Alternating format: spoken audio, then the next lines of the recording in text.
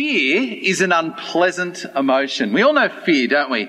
Our brain starts to spin and adrenaline flows through our body, and then our muscles tighten. Fear, like everyone knows it. Well, let's play a little game. Now, we're adults, we're not going to stand up and do anything silly, but we'll just do a little science. What I'm going to do is I'm going to read you two different types of fear, and I want you to share which one are you more likely to be more scared of. No embarrassment. We're all friends, okay? I'm going to say big words, but the pictures will tell you what you're scared of. Ready? Arachnophobia or ophidiophobia? Do your little signs. Which one are you slightly more fearful of? Because you're all tough guys, right? 10:45. You're all in bed till 9:30 this morning, yeah? Right? Yeah. There's more snake people in this room. Okay, next one. Acrophobia or claustrophobia? Heights or enclosed spaces? Interesting. Trypanophobia or mysophobia? Okay. Fear of injections or fear of germs? How did you deal with the pandemic, people? Most of the time we can keep our fears controlled, can't we? We know how to do it. We watch lots of TV or we eat lots of chocolate. But sometimes our fears kind of just go wild.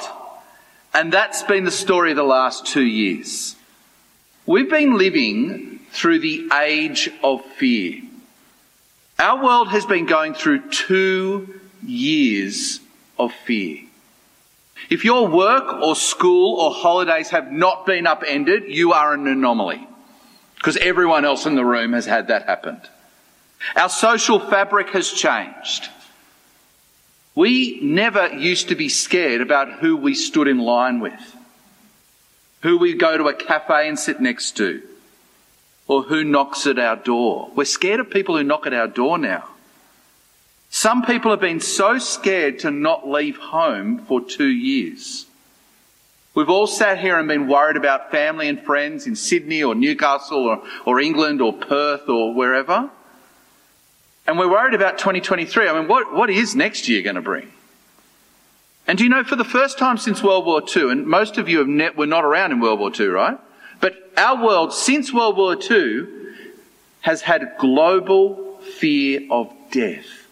First time in 70 years. Across the world, the researchers say human beings have been thinking about death 2 times as much. That's a lot. We've been saying, am I going to die? What will happen when I die? I read this professor's quote this week. I thought it was profound. I'll read it to you. Uriel Abeloff said, "The fear of death has been compounded by pandemic politics, leveraging the media and academics to cultivate a global sense of dread about health and death, causing stifling polarisation and a grim mental, moral and material toll." It's been awful. In 1918, there was a pandemic. In the 80s, there was the AIDS pandemic. In the 2000s, there was the SARS pandemic. All of them are just as infectious as COVID, all of them just as deadly as COVID, but didn't have this impact. What's been the impact? It's because every single morning for the last 2 years, you've been told about how many people have died. It's been on your social media. It's been on the front page of the Sydney Morning Herald. Wherever you get your news, every day, this as many people died, this as many people died. And every single one of those is a person. Global fear of death. Now, death. If we were just to think about it as a concept, it's natural. We're born, we die. But it doesn't feel natural. No one here this morning is going, oh, that's just natural. No, it feels wrong. And what do human beings do? What do? Well, we spend our lives just living as if it's not going to happen, and then we hide it in a nursing home so we don't have to smell it or see it, or we try and control the end of it and go, I'm going to die on this day. That's the modern way. But that was until 2020, when death just kind of roared out of the cupboard. And every single one of us has actually been confronted with the fact that I'm going to die. That's the reality. Every one of us has a limited amount of time on this earth. And so that means we've all got to work out where our ultimate reality, or where are we heading towards. Now, one very common possibility around Orange and beyond is that this is it. We live, we die. And so we want to make sure that this ride is as good as it gets, right? If this is it, we're going to ride this plane as good as it gets. Another possibility is we invent pithy, sweet, nice things to say about the future. We say, Shane Warne's looking down on us. I don't know if that helps you. It doesn't help me at all. Whenever I'm told, oh, they're looking down on me, they've gone to the better place, that makes no sense to me when I'm mourning the death of my grandma. It's just an invention. Pithy. Trends online, but not helpful. Christianity declares that the historical resurrection of Jesus deals with the fear of death. Christianity declares that the resurrection of Jesus deals with the fear of death. The Bible calls it good news, the good news. And it declares that Jesus defeated death in history and then invites you and him to join him in the triumph over death. That's what our little passage in the Bible that Tim read is all about today. It was written by a guy called Paul, and he had seen Jesus rise from the dead. And he knew this church in modern-day Greece, and he wrote them a letter. Now, this little church in 50 AD, life was great for them. It was like they were living in Orange, right? They lived in the best place in the world. Life was good. There were 4 seasons occasionally. They were gifted. They loved it, right? But they were horribly, horribly weighted down by death. So confused. What did Paul write in his letter? Did he say, just chin up, guys? Chin up. She'll be right. No, it doesn't say that. He doesn't say, oh, your cloud is reserved for you when you die and you can fly off into... No, he doesn't say that. What he says is this. God's got good news. God's got great news because Jesus has come to deal with the fear of death. We see 4 things. Ready? Number 1, that Jesus' resurrection has a timestamp. Today's the April the 17th, if you haven't looked at your phone yet. April 17, on this day in 1975, Victoria Beckham was born. 1962, April 17, 1,400 Cuban exiles invaded the Bay of Pigs. Time-stamped. It happened. 1970, April 17, Apollo 13 got back to Earth. We've all seen the movie, Tom Hanks, oxygen explodes. Today was the day they got back to Earth, 1970. Time-stamped. Jesus' resurrection has a timestamp. You see it there in verse 3. That Jesus Christ, he died for our sins according to the Scriptures. He was buried. And that on the 3rd day, he rose on the 3rd day according to the Scriptures. What Paul's saying is Christianity is all about what Jesus did in history. Jesus died, Jesus buried, Jesus was raised. Each of those proves the one before. The lifeless body of Jesus on the cross was taken down, it was put in a tomb. Bang. On the 3rd day, the tomb was empty. Jesus rose from the dead, just as the Bible said he would, just as Jesus said he would. Christianity, it stands or falls on these historical events. I want you to know, if Jesus did not die and rise again, then Christianity is an example of option 2. It's just an invention, pithy, nice thing. We come along, we get a little bit of encouragement, and we try and go and do good works. That's what Christianity is if Jesus is not historical. Take out the history of Christianity, all you've got is an invention. But if it happened in history, then one person in the world has beaten death. One person. Number 2, Jesus' resurrection was a public event. All of you have been tricked by fake news this year. You don't know it, but you have. Someone has told you something to make you believe something that didn't happen. Is that the resurrection? Is it two blokes in Russia came up with a great idea and just spread it through the world, right? Like, is that what's happened? No. It didn't happen in a back room. It happened in public. It was witnessed by a huge range of people across different circumstances. Can I share it with you? It takes a whole breath, this sentence.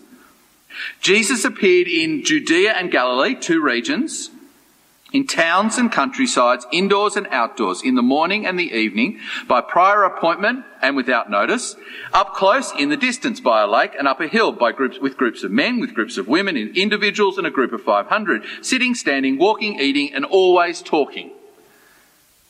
Whew. And they met a resurrected Jesus. They didn't meet a resuscitated Jesus, boom, boom, boom. Oh, he's back to life after being beaten up for 6 hours. No, he was dead. The Romans were good at it.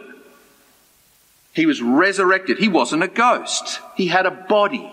They could touch him. He spoke. He ate. He was Jesus, but different. The historical evidence is overwhelming.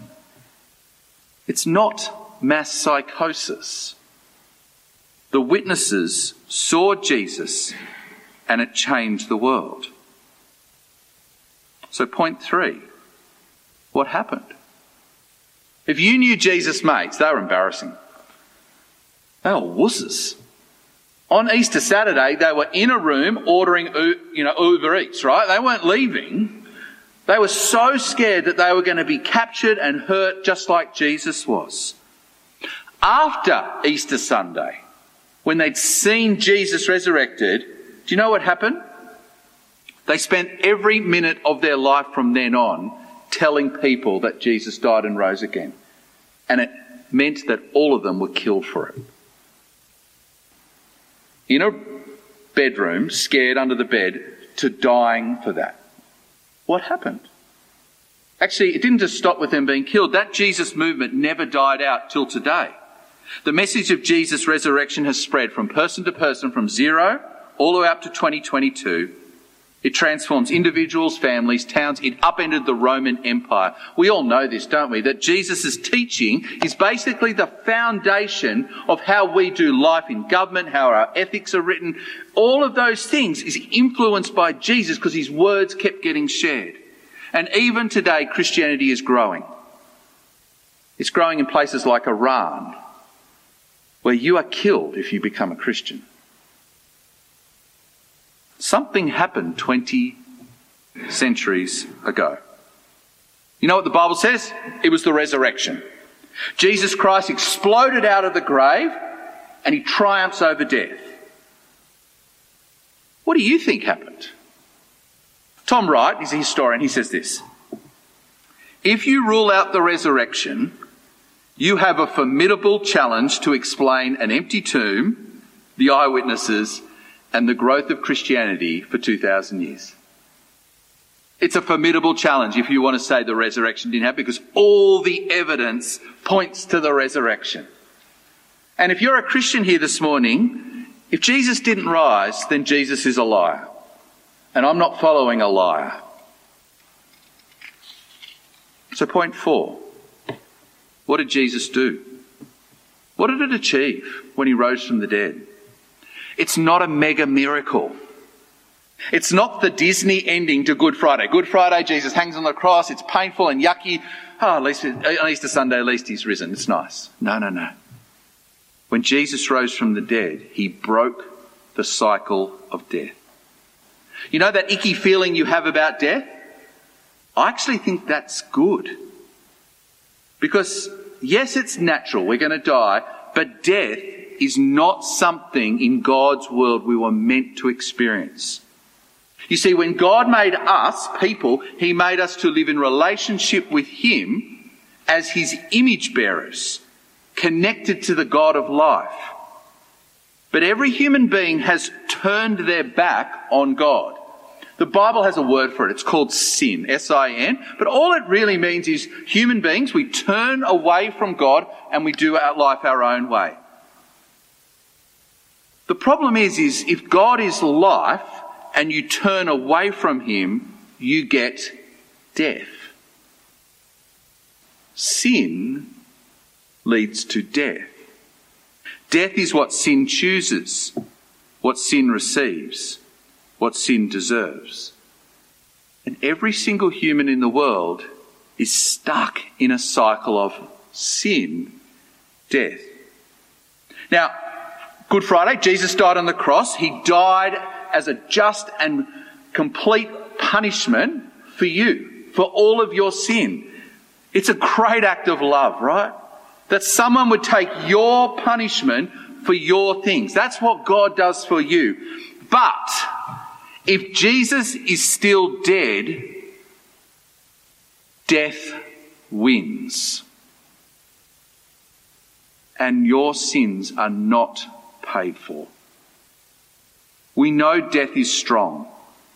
Death has a 100% success record until Jesus rose from the dead.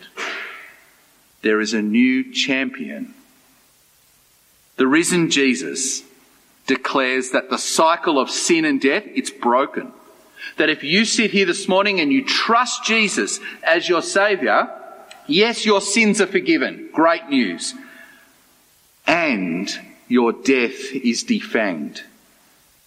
It's no longer your destination. It's no longer that big cloud. It's just a gateway to heaven. Great. A man who writes better than me said this. What was once an executioner is now merely an usher to convey us into the resurrected life with God.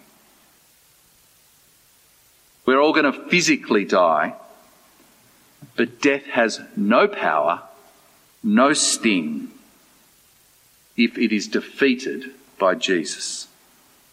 There is no fear of death if you're a Christian, and it changes your life.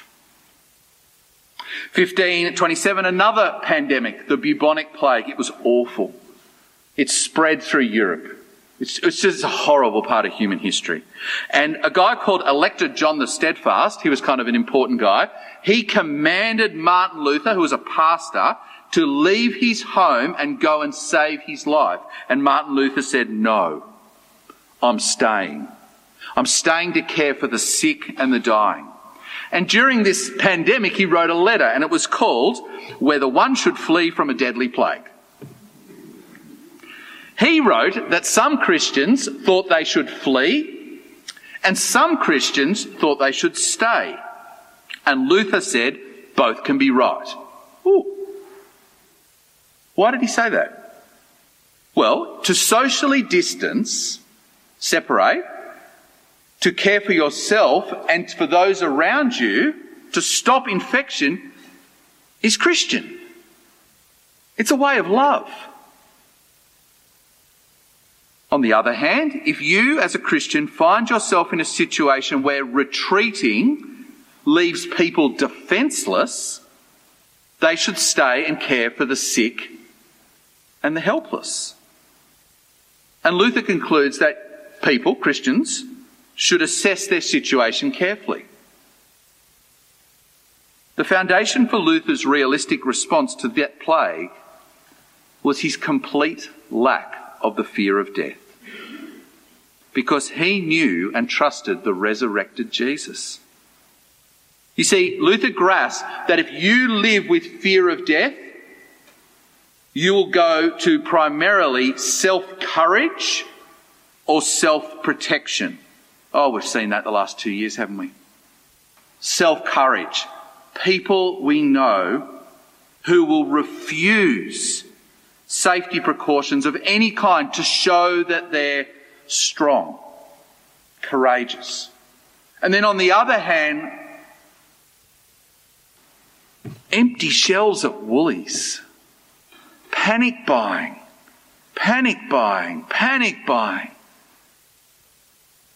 Horrible fights online about whether schools should be open or not. Self-protection of lots and lots of various kinds. It's like they hadn't read Luther. Oh, they hadn't read Luther, right? It's 500 years ago.